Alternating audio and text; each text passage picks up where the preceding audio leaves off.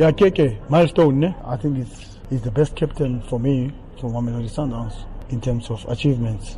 I don't know if there's any other captain who has won so many trophies like him. And to do 300 games with a goal away in Algiers, I mean, it was icing on the cake. He's been here, he's been a captain, he's been a role model. I don't remember him missing a training session. I've been here.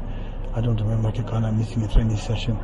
And I think he gives everything that he gives every match, same spirit, same mentality, irrespective of the age that's working against him.